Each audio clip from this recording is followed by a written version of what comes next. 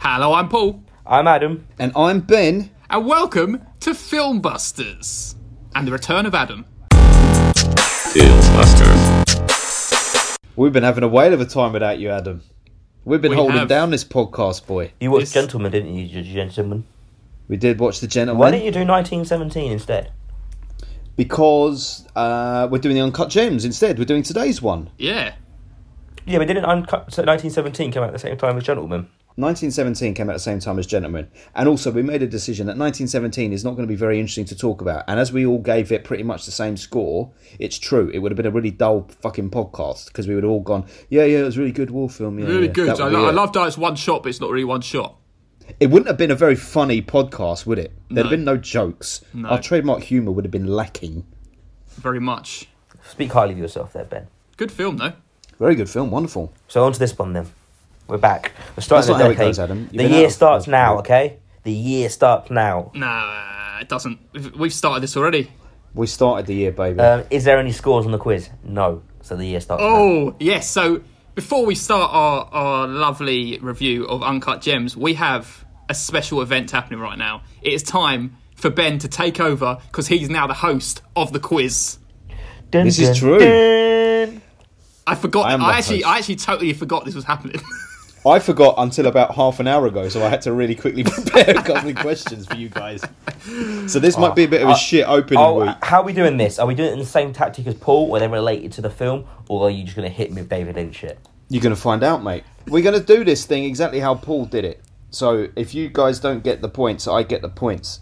And I don't know. I gathered that part. That wasn't going to change. That part worked well. We'll see. Why don't you be a good host and explain to everyone what this quiz is?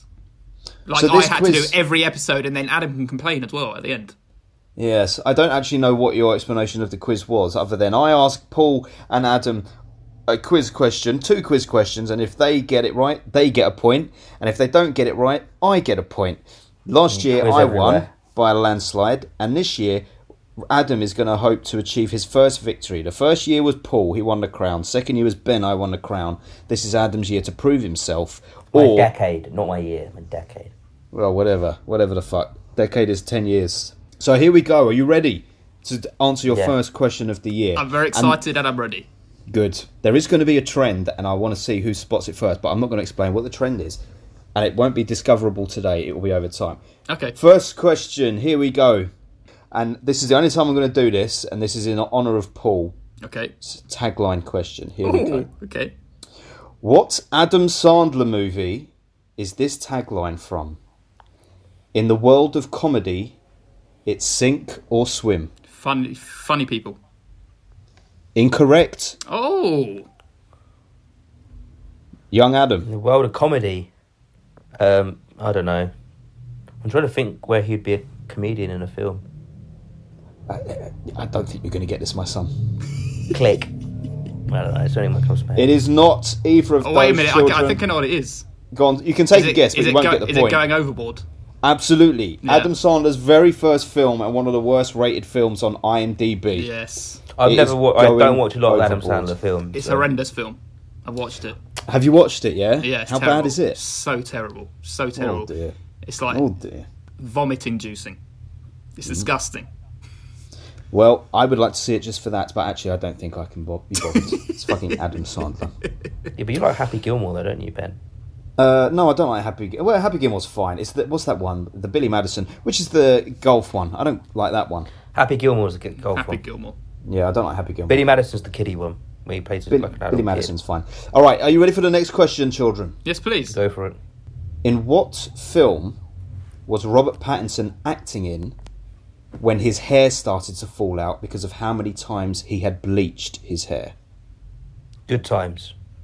Oh, nicely done. I didn't think anyone was going to get it. It literally came to my head as soon as Adam said it. Damn it! Do you know why I said that? Because I saw it pop up on Netflix earlier, and I looked at his hair, and it's all very bleached. It's like a bleached Look was- at hair. that now. I was thinking of Twilight, then I was like, no, there's something with his hair bleached, and then it came to me. Damn it! I was going to say Harry Potter because that's the only one that came into my head. He had to shave all his hair off afterwards because it was such a Get terrible fucked, job. Paul. Get fucked. Well Well done. done. Well done. It Adam, might look be at your this. birthday. You might be 30, but you're last in the quiz. I And know, that's how you're no going to present. end your. That's how you're No going to end your birthday year present of being for him. 29. Ouch. How do you feel about that? Very poisonous. It is poisonous, but Adam's got smelling blood this year. So that means told you. for the opening prisoners. week of the quiz, 1 point for me and 1 point for Adam, and no points for Paul. This is a miracle. It's lovely. I I'm believe glad in you guys miracles. are getting a chance for once. Oh, Here we go. I promise the questions will be better. It's in not the so future, easy this but- side of the table, is They it? were When they good make questions. stupidly hard questions. I know. See now, Paul has to now prove himself because all his points were from our lack of knowledge. Now he's got to show When he's knowledge. making stupid questions up that was stupid. Let's see how he's going to do. I don't think very well. These two are very bitter people. This is like getting out of Nazi Germany and into like a new world. It's like Yes. Hitler's left and he's no longer in control of the quiz, but you can have fun. Charles Manson's in charge now. We might get 3 questions. We might not have to read out the rules every week. You never know. You never know. This is all good. Well done, boys. Well so done. that's that. We're done. We're done. Lovely. Beautiful. See you next week. Shall I introduce the main event? I'm looking forward to discussing the main event. Let's move on to that. Let's roll that theme tune. Oh, main event. The main event. Here is our featured topic, plus Adam might do a rubbish plot summary. Are you fucking serious?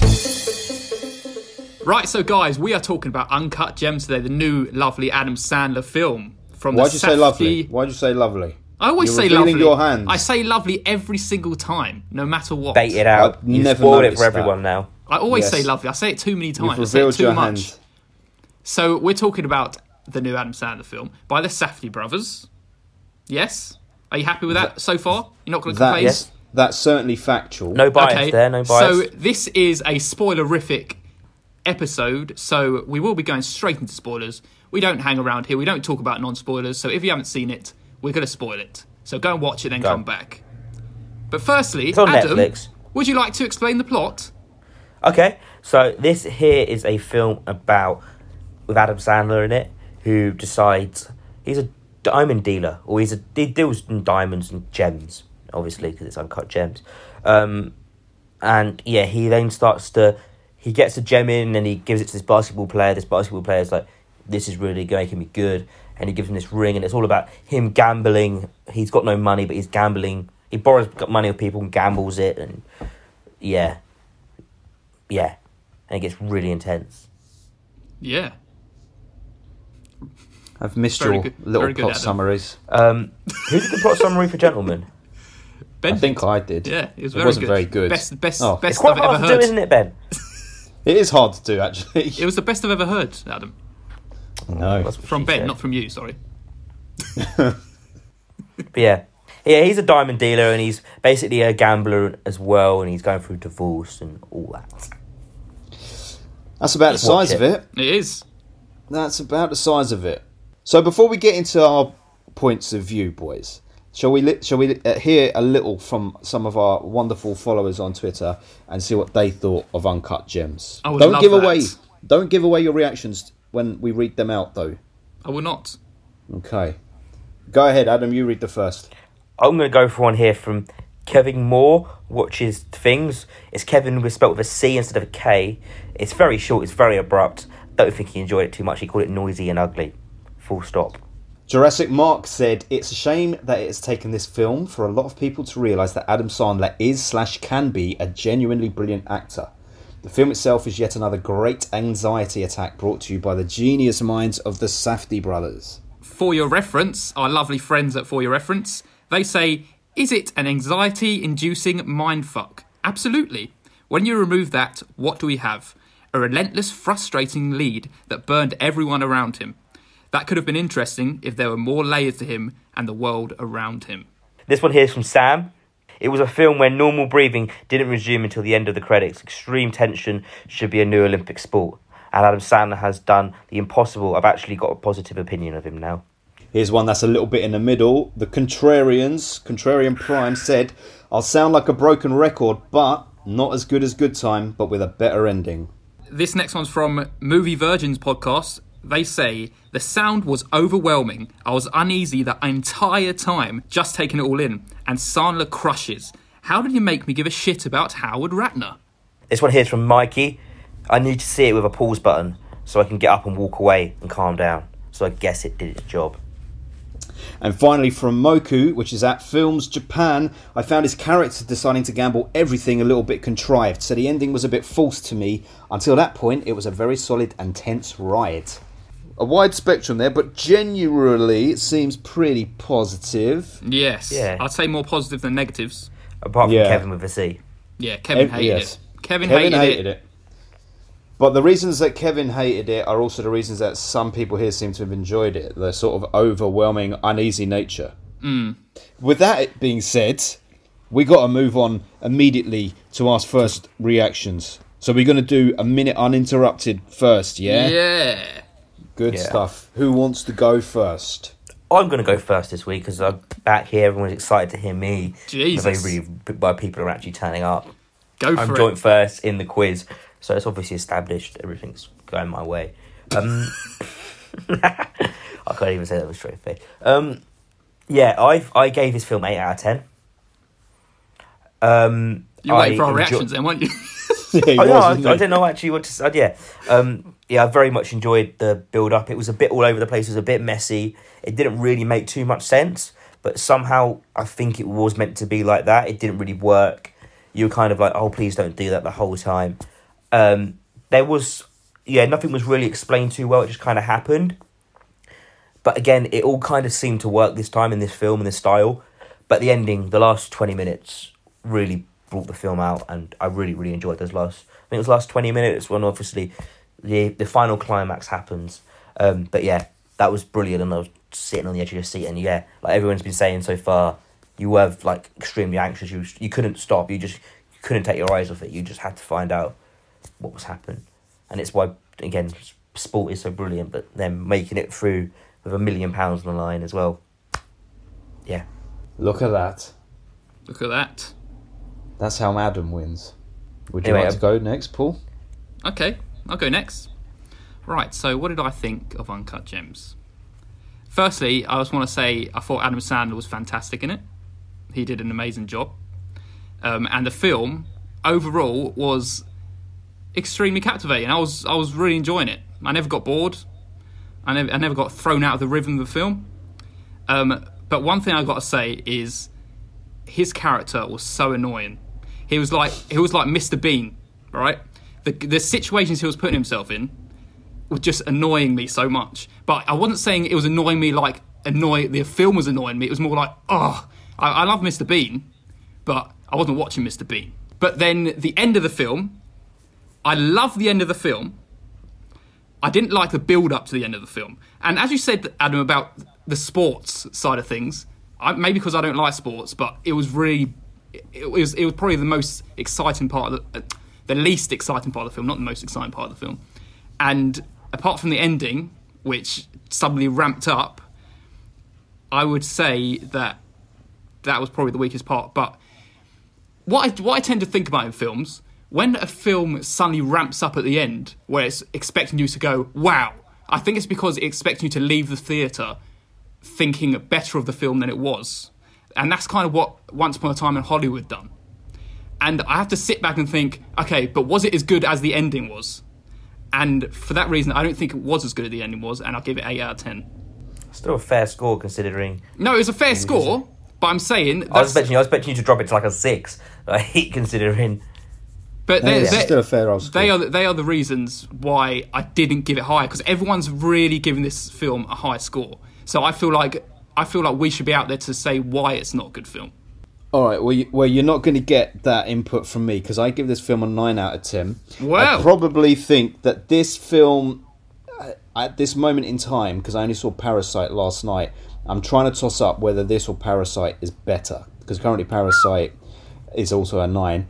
And I said to myself, based on this conversation I have with you two now, by the end of this conversation, I will decide if Uncut Gems places as the best film, Okay. or if it will be Parasite. But all of the things that you said about the ending, I agree with totally in terms of how most films do it. A lot of them really lift up at the end, and you kind of left with the feeling of walking out of the cinema that, wow, that was euphoric, that was great. And had, like you say, if that ending hadn't happened, would the whole film have been great?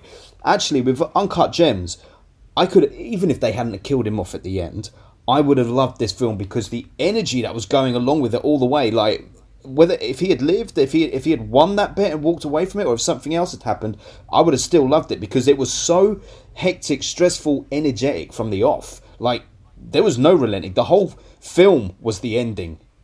It had that level of suspense and tension and like intensity. There was no let up. There was no reprieve. There was no like, here's a chance for the dust to settle. Here's some sit down moment. Here's a soft conversation. Every fucking scene was laced with like energy and intensity, and like anything could happen at any moment. And I have not had that experience with a film since I don't know when, to constantly be on edge.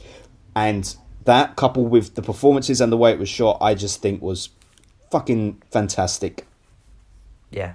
Brilliant. It was like one thing or another was going to bite him at the end of this film. He had done so many dodgy things, whether it's going to... Is the family catching out that he's got his mistress on the side, all of this kind of thing. One of these things was going to bite him. All the people he owed money to, one of them people was going to come back and get him.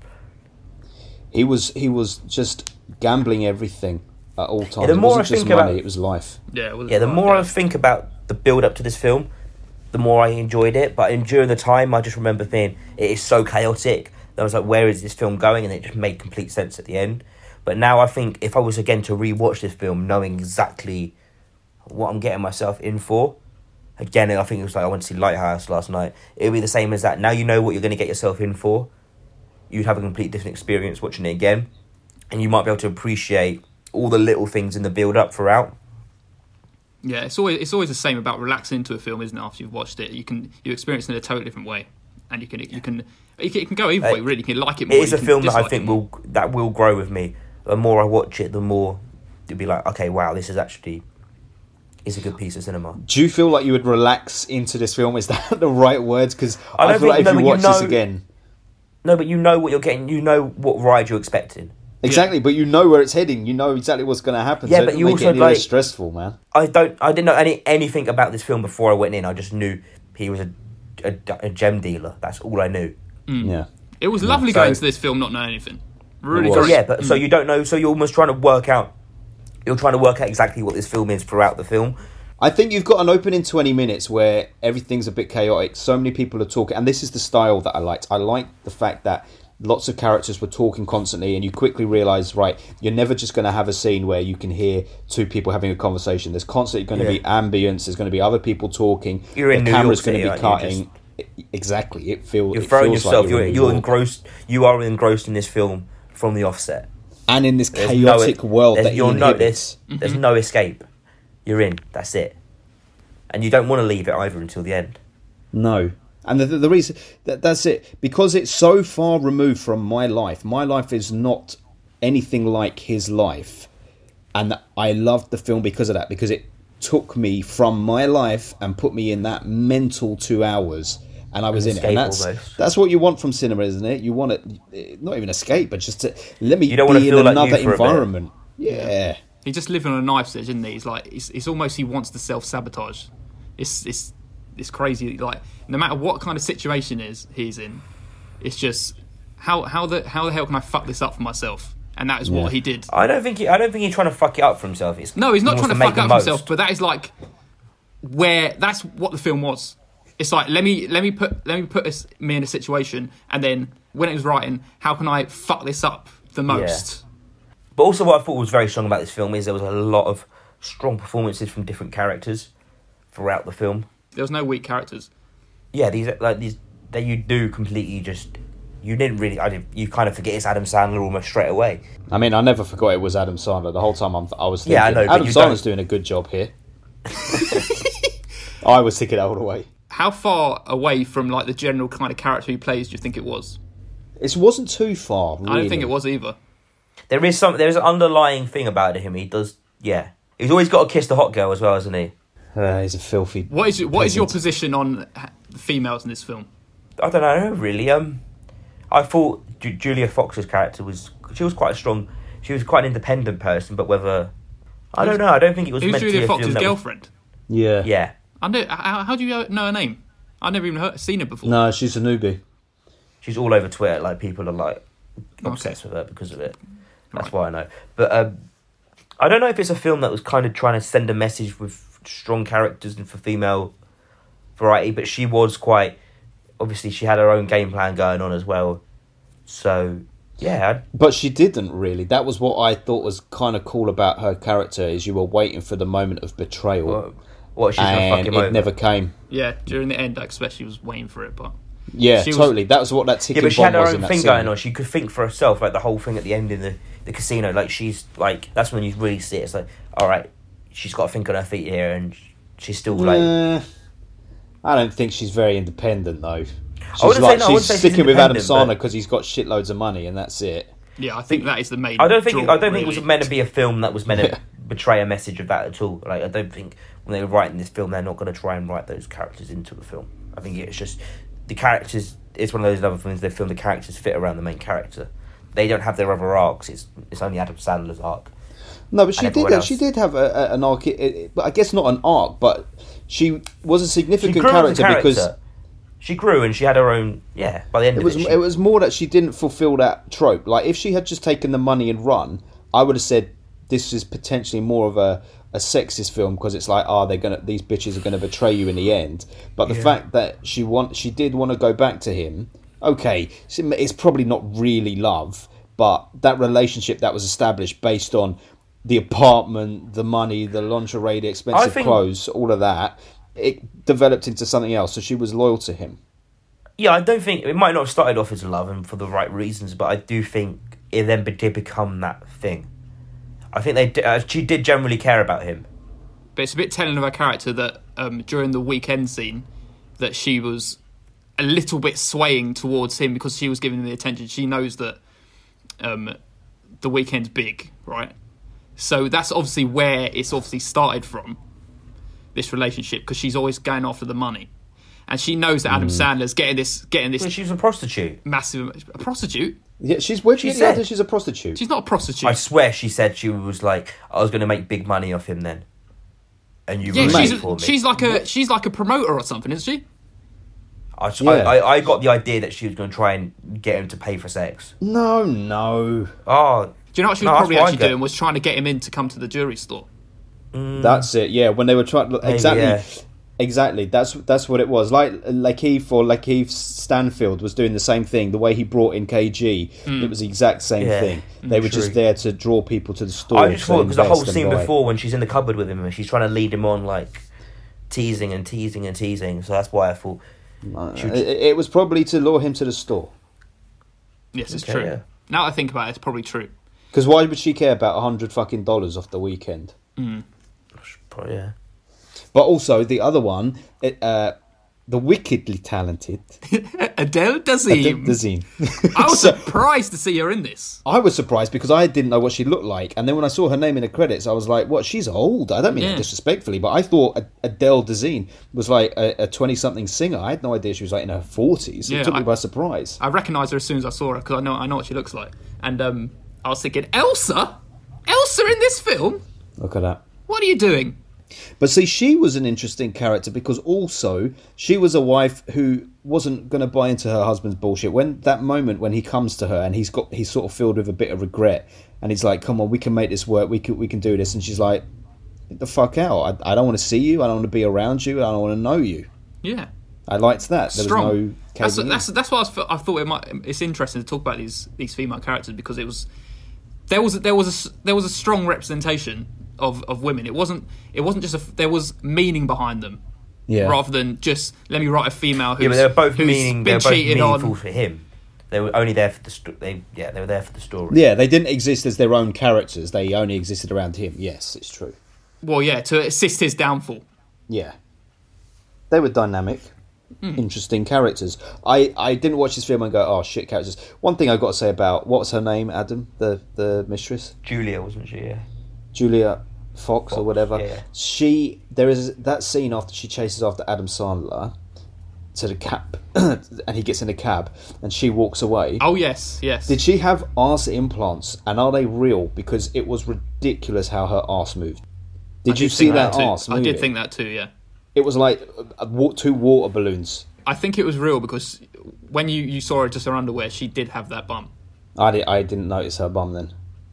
You were looking away. Yeah, I was looking away. Too busy You're Kenny, concentrating you on Adam couldn't Sandler's teeth. I was. Anyway, we won't have the conversation about the fake ass, but I was sure it was a fake bod. Yeah.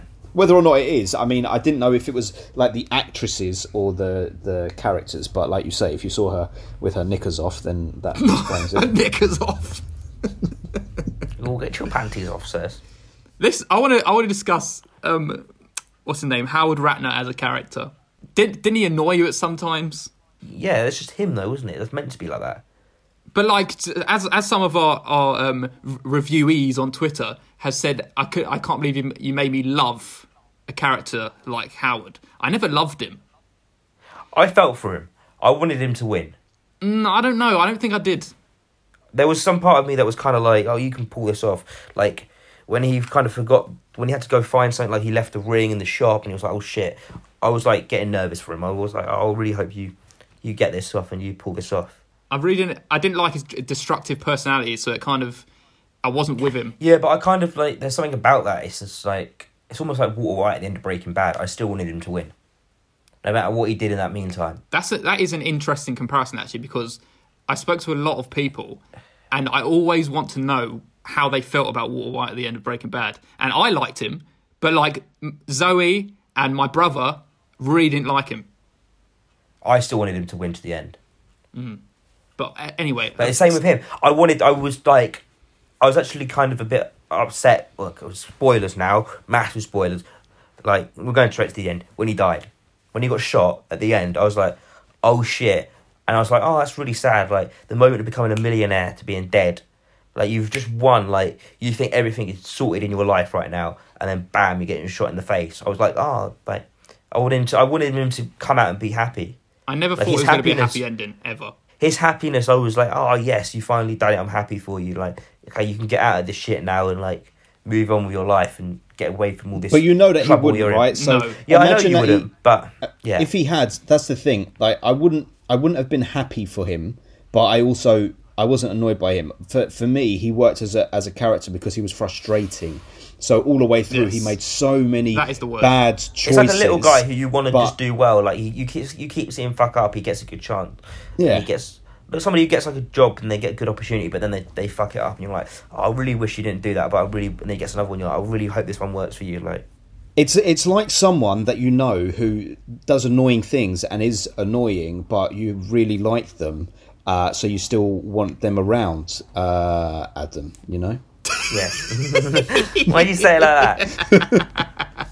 No, but I mean, it's so, like, seriously, like, it worked very well for the character because I feel like Adam Sandler did enough to make you like it, for me anyway, like his character, but to be frustrated with him and the decisions he was making. And every time he took another risk and another gamble and another stupid punt on something, the reason that it was frustrating, surely, was because you didn't want him to do it. You wanted him to just be happy, just settle, just don't do this, just do this, just do this. So the frustration comes from actually liking him and not wanting him to do that bad shit. But at the end, there was never going to be an end point for him. When he sits down with KG in the back office and says, this is how I win, there is no end to it. There's always another push, no matter how much money you win, no matter how much you got. That's why he's constantly bringing stuff into the store and pawning it out, trading it out. Like, the chaotic nature of his life, he can never settle.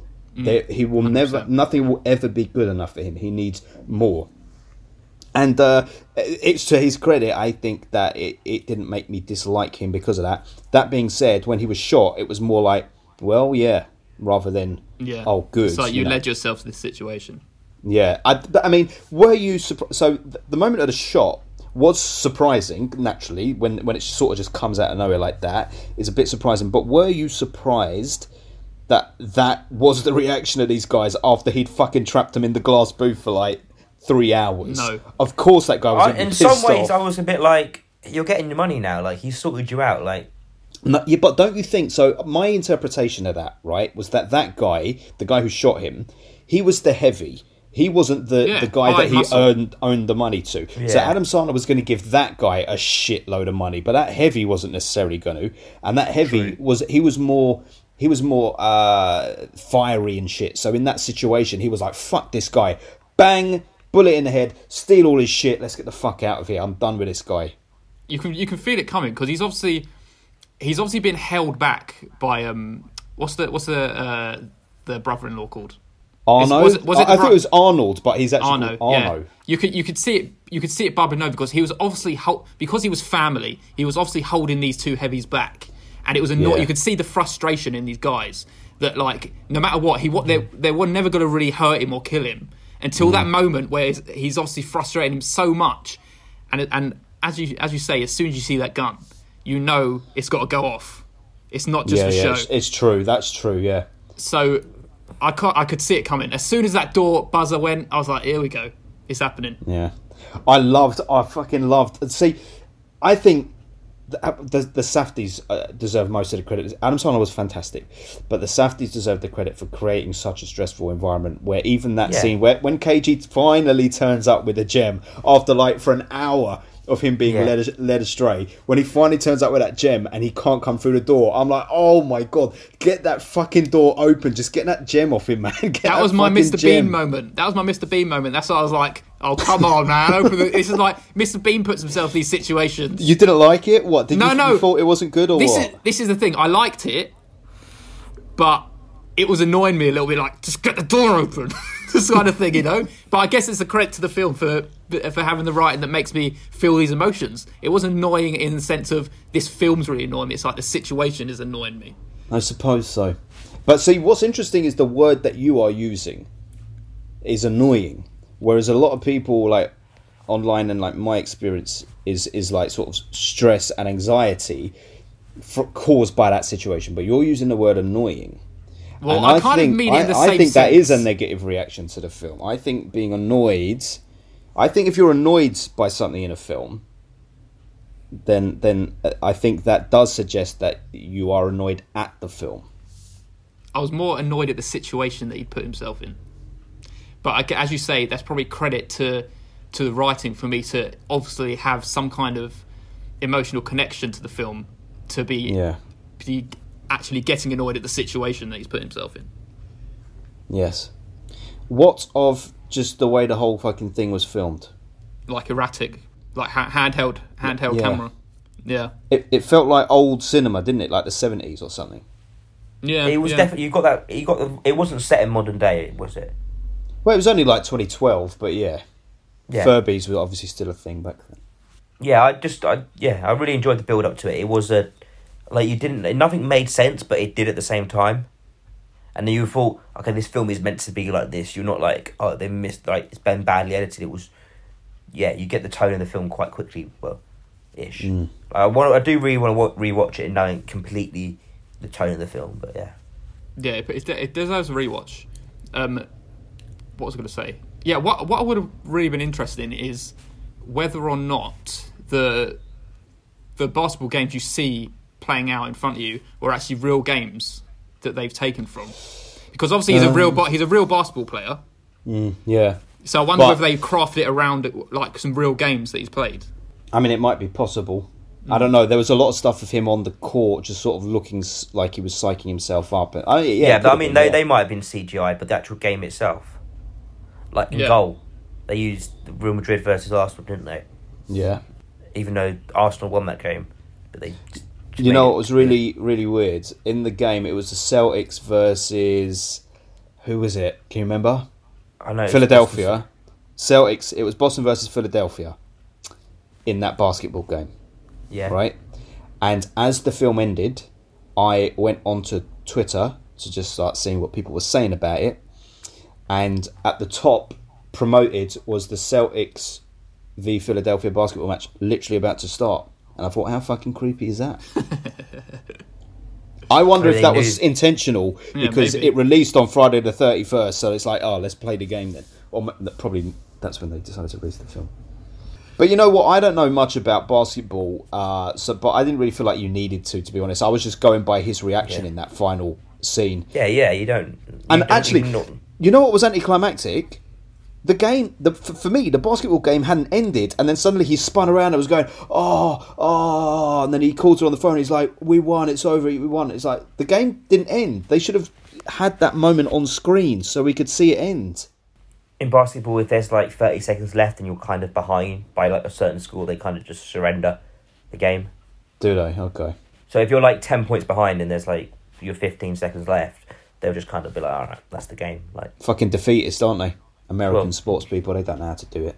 They ain't got no spirit like us British Lions. Raw, independence, Brexit. It's coming home. It's coming home.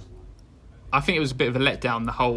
Although the potential was building inside, like them inside the locked room, I don't think it was very very good tension building the whole game. Maybe because I didn't know what was going on, like with the game. But I was like, I'm just watching a basketball game, and he's just getting excited. It's not like, oh my god, now they're losing. Oh, he's just getting. It was like, yeah. There wasn't a point where you thought the bet wasn't going to come off. But no, that's what I mean. But you know what? That would have been a little bit too on the nose, right? That'd have been a bit too obvious if he started something like, we've seen that in a lot of films where suddenly someone's winning and then it's like, oh no. But do you reckon that was because of the gem? Do you reckon he was trying to prove that the gem really was that great, that you could win with no problem? Adam Sandler didn't believe in the gem. It was just KG who believed in the gem. Yeah, but he believed that he believed in the gem. Yeah, he believed that he did. Yeah, for sure. That's the only reason he placed the bet, for sure, yeah. One thing I thought was going to play out, but it didn't, was I thought that he was going to break open the gem and it was going to be like some bullshit. I was waiting for that. I was waiting for it to be fake, yeah. Yeah, like when he was rubbing it in the dressing rooms. Oh, I know. That, I agree 100%. At that moment, I thought, shit, it's going to be a dud, isn't it? Yeah. And his mate, the guy who brought KG to the jewellery, is going to have run off with the original. But that'd be well too sophisticated a plan to pull off in 24 hours. But like when his mate wasn't bringing the gem round for those first couple of times, like that's where the stress really started to build up, because you're like thinking, Adam, man, why don't you call this guy, Adam Sandler, I mean, why don't you say to this guy, don't come to me if you haven't got the fucking gem.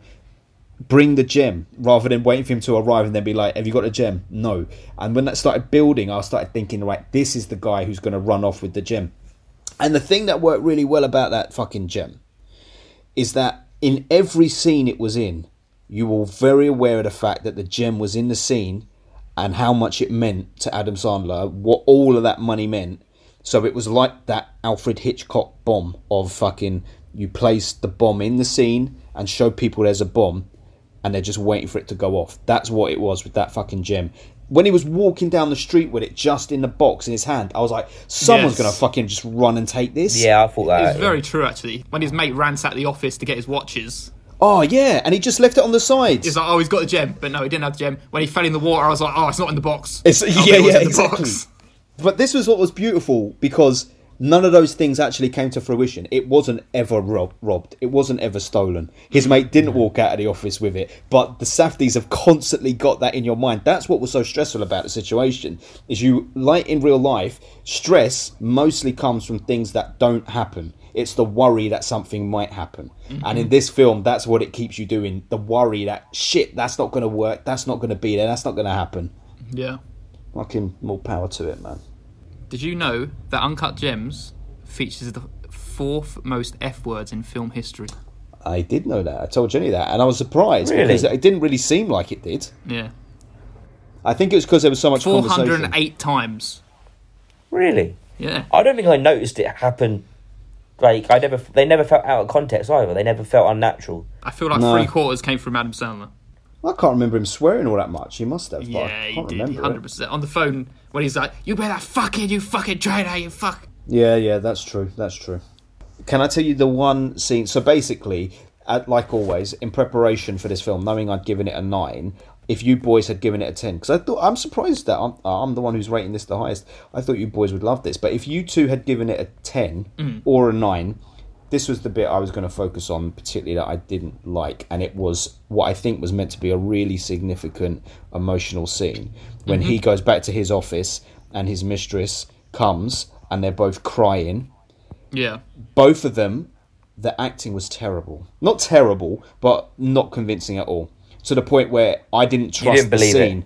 I didn't believe that. Yeah, felt very unnatural. Like I thought Howard was faking it, and I thought she was faking it, but no, it was genuine. It's just that Adam Sandler and Julia Fox didn't act that well, and also it reversed the energy of the previous scene where it was like Adam Sandler's going out on his own. He's just tried to make amends with his wife. He's getting into a new place in life, and then it's like no, he's caving. He's going back to his mistress, and she's just like, okay, I'll go back to you. But in effect, it works. Two poisonous people coming back to each other in a way.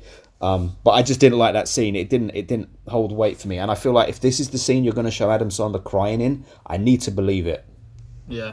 Maybe he just couldn't cry, and they were like, "Oh fuck it, let's just put it in." He can't because he's Adam Sandler. Of course he can't. Adam Sandler can't do that level of fucking dramatic acting. This is why he's not nominated for an Oscar. He doesn't deserve to be either. Let's put it out there. No. The film was great, but he doesn't deserve an Oscar. No. It was a bit like Phantom of the Opera, that scene, wasn't it? Where he's like, "Don't look at my face! Don't look at my face!" He was so bust up. I like visually, it was a stunning film to fucking look at. It was like dripping with New York energy constantly and flash, pizzazz.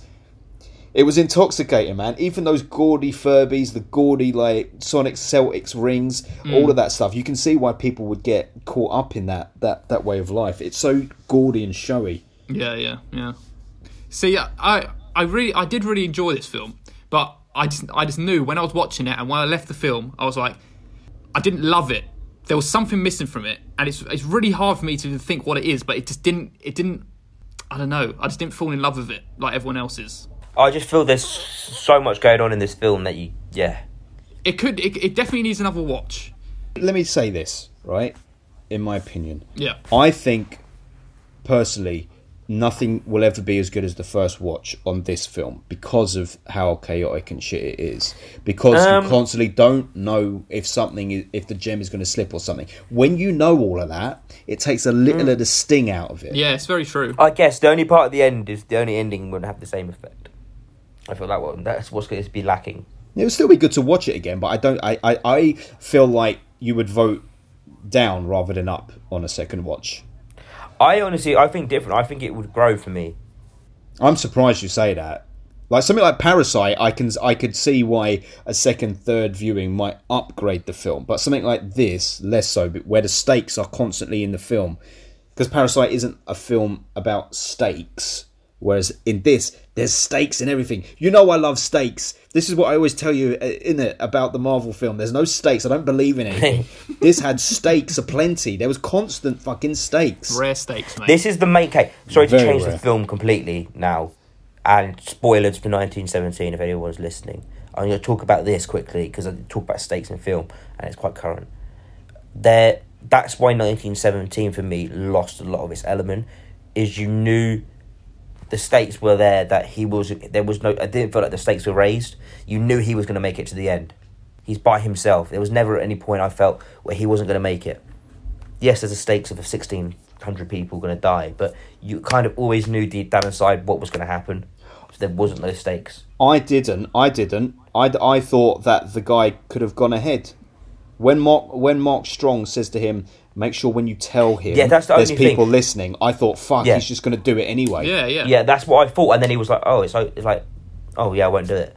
Anyway, let's not talk about 1917. But you could say the stakes. There was no stakes with the Adam Sandler film because you could say Adam Sandler, is going to make it to the end of the film, regardless whether he dies or not. Yeah, but you knew what was going to happen as a consequence of that. I just felt in 1917 that wasn't there. But anyway, let's not talk about that. It's a good point, but that's you're never going to capture that on any repeat viewings. When a film relies on the tension of certain moments, it's also like with a horror film, in a way. A horror film is always going to work best on the first viewing when you don't know what's going to happen. And whether you like horror films or not, if you watch that same horror film a second or third time, you know where the jumps are, the scares are. All of those suspenseful moments lose all of it because you know, all right, well, nothing's going to happen for another 5 minutes. It's very true. All right, so as a conversation piece leading on, because this is where it's now led to, generally speaking about film, you boys say this quite a bit. You say, I feel like on a rewatch it will be this, or on a rewatch it will be that. Do you think that initial impressions of any film then are, in essence, wrong. No. I don't know. Do you feel like you can't judge properly? Give your I mean, ratings are abstract, ridiculous things. It only matters to people on Letterboxd and Twitter. But like in life, the way you view and perceive a film, is it based on that one viewing, or do you have to have several viewings in order to really have a grasp of what I don't think. I don't know. I don't think it works differently. Need to, but you're definitely. This is why ratings of films change completely, all the time. I love to watch this film again. Yeah, because you might, and even a film you love, you might, like Whiplash for me always goes up. Every single time I watch it, I love it even more and more and more. There's other films you watch and you're like, oh, I think we did it on the Tarantino podcast, where a lot of them you rewatch them and they just don't have that same effect and they almost go down. So then, Adam, what I'm trying to get at here is potentially Uncut Gems could be for you the best film of this year. If you watch it a couple of more times, you could upgrade it to a 10 and you could decide that it's better than Parasite. Oh, I won't be doing that, but yeah. Well, I think with Parasite for me, I feel like if I rewatch that film, it's going to go even higher. Like, yeah. I've thought about that film so much in the last 3 months. Totally. Parasite, I don't want to get off topic, but I'm just sort of talking about this repeat viewing thing. I think there's certain films that do require several viewings in order to really immerse yourself in. Parasite is one of them because so much is going on. Yeah, but Uncut Gems, so much is going on, but on the surface, there's no hidden meaning to anything. Everything is surface with Uncut Gems. What you see is what you get. Mm-hmm. It's just about how familiar you are with it. Whereas Parasite, you have to dip back in. It's like a David Lynch. You can't go once. You have to go 3, 4, 7 times. Fight Club's another one. Fight Club. You repeatedly watch that film. Exactly. And every single time you notice it more and more, and it grows more and more and more. Totally. But then that being said, there's lots of incredible layers films in that film. You like to watch multiple times that are very surface. Like Reservoir Dogs hasn't got any hidden meaning. There's little Easter eggs and little things you find out, but you just want to keep watching it. But that's a different type of film. I feel like with those kind of films, you love it from the off. That's it. That's why you want to keep watching. Yeah. Whereas you watch films it for the acting and all that. Yeah, films like Midsummer and Us, which I rewatched after reviewing on the podcast, and I've upgraded my scores because I feel like there is a lot of story beneath the surface, as you say, where you can explore on the second watch. Yeah. Also, over time, film changes as well. Like, even you can think about a film like. I remember saying I wanted to change my rating for like Shazam, for example, on the podcast. Like, you might enjoy it at the time, but the more you think about it, the more you're like, that was actually just an awful film. Yeah, it can go up and down. I came out of Lighthouse yesterday, and me, Francis, and Dan were speaking about it. And I'm like, oh, what did you give it? I was like, I honestly can't rate it now. I could not, because there's so much going on that you have to just sit down and think about this film for like half an hour, just to think about what did you see. And try and analyse everything that just happened. Yeah. It's such a weird thing, rating films. It's a very niche thing that but you never do it. You wouldn't do it to a TV show. No, I know. For example, you wouldn't watch an episode of TV and go, what would you rate that out of 10? Do you remember the good old days when you just watched something and you were like, yeah, I like that. I like that. I didn't like that. Yeah. And then someone was like, no, but where do you rate it? Imagine every meal you ate, rate it out of 10, rate it out of 10. It's like, no, just let me enjoy the foods. But I enjoy doing it now. That's like part of the fun. I like going, oh, wow, that was this film. There's also sometimes I watch a film where I don't want to rate it, but you automatically I always want to rate it. I'm rating it halfway through. Do you ever not think in a head, like, I just want to watch a film and not think if this film's a 3 or a 4? No, because I get excited, like, oh my god, this film's a 9, this film's a 9. Yeah, I know. Yeah, it goes up and down like a little graph. What's the first point you rate something in a film? And mine's about an hour in. As soon as the intro starts. Really? Yeah, I kind of get my first score will go about 10 minutes in, about 10 just while I'm minutes. settling. But I always know my score isn't going to firm up until an hour in. Yeah, about an hour in. About an hour is when I kind of give it. That's the exit polls in like an election. So an hour in, you get like the exit polls. It's all about those final 5 or 10 minutes, though, depending on that 10. Because sometimes I rarely go, this is a 10. It's until I get to that final 10 minutes. I will be at 9, but you got to stick the landing. Yeah. And that doesn't mean doing something spectacular like Uncut Gems or something. Sometimes it's something like intimate like Irishman. Yeah, Totally. just finishing us off in a way that satisfies you. Anyway, we are well off topic. Can I ask, have either of you, I can't remember, and I didn't check on Letterboxd, seen Punch Drunk Love? No. I have not. I need to see it. So that I would be interested in your opinions on that, because I think that is a better film, and it's definitely a better Adam Sandler performance, and it shows better than this what he can do in terms of dramatic acting. But like you were saying earlier, Paul, it totally still feels like Adam Sandler. It's just Adam Sandler being a bit more serious. This is the thing I don't get at Adam Sandler. He's now showing he can do films like this. So why hasn't he done this before? Because it's effort. I read the trivia on Uncut Gems that he passed on this, and the Safdie brothers sat on it for ages and were offering it out to other people, and then they came back to him. So Adam Sandler doesn't know a good thing when he sees it. It's not like Adam Sandler saw the script and was like, "Oh yeah, this is exactly what I wanted to do." He was like, "Nah, fuck that off. Let me go and make Do you reckon Grown it's Ups also down 2." to money as well? Like, Probably, yeah. he's made they're making another 4 Netflix films, which are probably all going to be awful. But That was the story how it played out, because what he denied that he wanted to do it, and then they were trying to find someone else to get on board. Like, I think they offered it to Harvey Keitel. I don't, he'd be a bit old for it now. Yeah, they did. But And Sacha Baron Cohen. yeah, and Sacha Baron Cohen. And then it was actually Robert Pattinson who came to him and said, "I really like what you guys are doing," and they made Good Time. And that's where they got the funds and got the notability to be able to make this film. And then I guess Adam Sandler jumped on board from that moment. Yeah. have you seen that Reputation. statement he made though? He said, "If I don't get nominated for an Oscar for this film, I'm going to make some of the worst films you've ever seen." That's just And an then, excuse. He was going to make them anyway. And then Oscar nominations come out, and then 2 days later, there's a press release from Netflix. Adam Sandler making 4 new films for Netflix. Yes. He's like, "Oh, it's happening now." That's just Sign stamping me his on. feet. But this is, I mean, compared to what the Safdie did before, this is better than Good Time. Because Good Time was good, but I really didn't like I the haven't seen ending. it yet. Yes, it was good, but I didn't have a good time. I only No. found out it was on Netflix this afternoon, so I was going to try and watch Check it out, this Adam. podcast, Be interesting to see what you think. It's pretty interesting, and one of the Safdies is in it. He's Robert Pattinson's brother. Benny, isn't it? Yeah. And it kind of has the same sort of vibe in how it's filmed, I suppose. Yeah. It's a little bit more structured, maybe. I don't know. It doesn't stick the ending. That's the thing that Definitely not. makes it fall down. But it's got a good premise from the off. It does. Do you know why it's called Good Time? No. Because in prison, if you get let out early, an early prison release, if you behave yourself, Good and it's Time. called Good Time. Yes. Yes. But I must say that based on this conversation, boys, Parasite is my top, and Uncut Gems is my second. I just think with Parasite is a film that, again, I watched it in November and I have constantly thought about it, and you can think about it throughout life. It's just a film, it's just more of a powerful piece of cinema, whereas this is, again, it's a good film to watch and you'll enjoy it, but I feel like... I thought this was a great piece of cinema too, man. Like, it is very different.